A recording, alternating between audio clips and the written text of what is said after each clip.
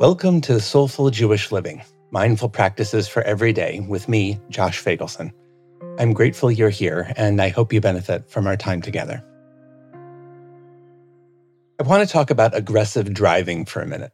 I know, an unusual place to begin, but stay with me.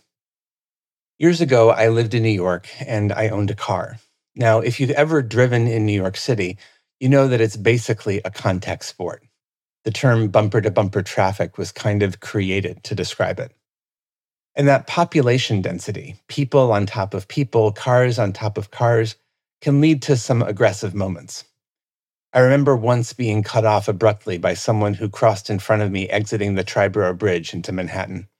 A friend of mine who was in the car introduced me to the term assholing to describe the behavior. Yes, this is a family show, and I'm a rabbi, but that term is just too perfect not to mention. Even though I live in Chicago now, it's not like driving has gotten any better. There's still a lot of assholing out there.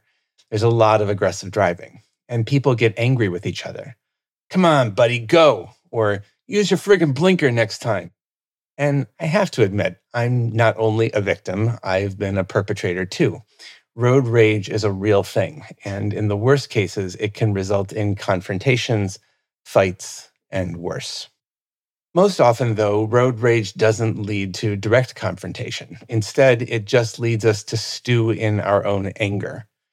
When I found myself yelling at another driver, as soon as I have a minute to think or to breathe, I often then find myself wondering, who am I really yelling at? And what is this getting me, other than feeling angry? As my friend and colleague, Rabbi Mark Margolius, likes to say, what an opportunity for mindfulness practice. Why am I talking about road rage? Well, I actually think Hanukkah is a lot about road rage.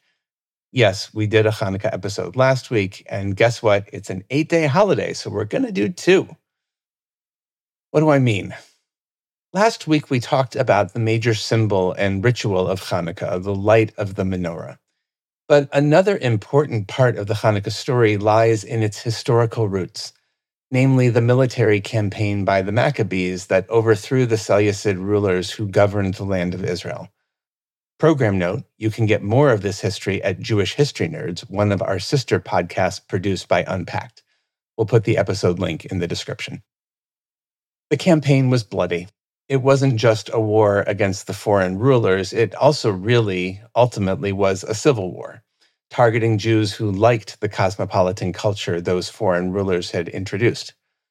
A lot of people were killed. To put it even more bluntly, a lot of Jews were killed by other Jews.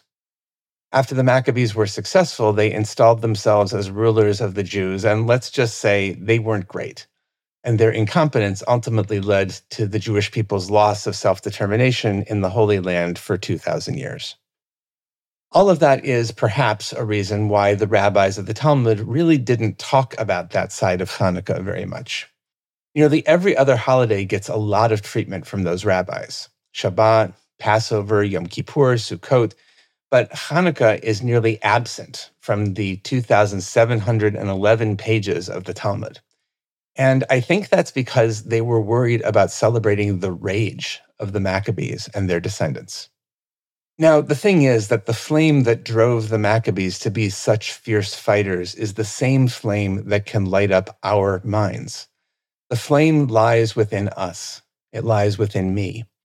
And we can either let it burn and burn until it's a raging fire, or we can learn to control it and kindle it. We can use it as a source of great heat, or we can tend it so that it's a source of illumination. We can allow it to overtake us on the highway so that we yell at the asshole who just cut us off, or we can use it to respond to other drivers in a wiser, more generous way. Given that there's a war going on, a war I bet everyone listening feels emotionally connected to, I also feel a need to clarify that I'm not arguing for pacifism here. Even soldiers, perhaps especially soldiers, need to be mindful about how they're directing their inner flame, just like the rest of us. Even though I have a regular meditation practice, I get agitated on a regular basis, whether it's while I'm driving or when the dog eats something she shouldn't, or something just doesn't go according to plan. My guess is you do too. That's totally normal. We all experience things that bother us or even provoke our outrage. But as the great psychologist and Holocaust survivor Viktor Frankl taught, quote, "Between stimulus and response, there is a space. In that space is our power to choose our response. In our response lies our growth and our freedom."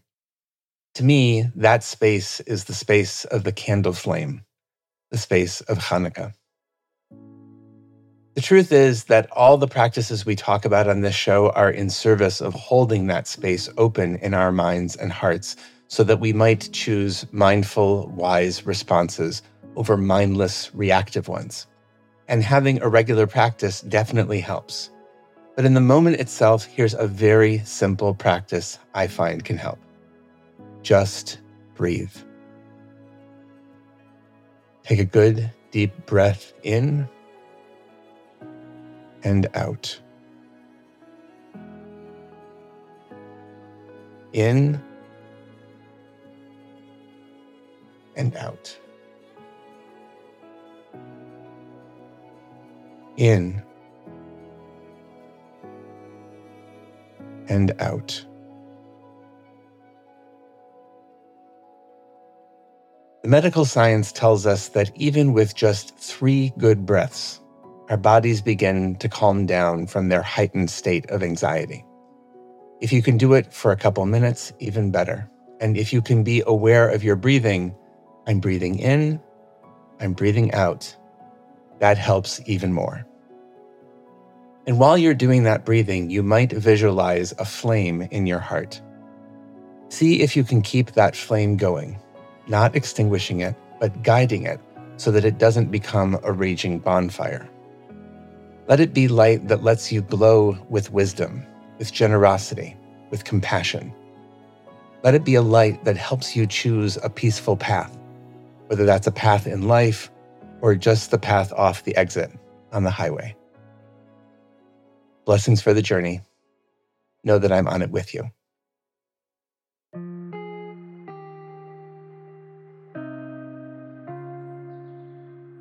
Thank you for joining us for Soulful Jewish Living, Mindful Practices for Every Day, a production of Unpacked, a division of Open Door Media, and the Institute for Jewish Spirituality.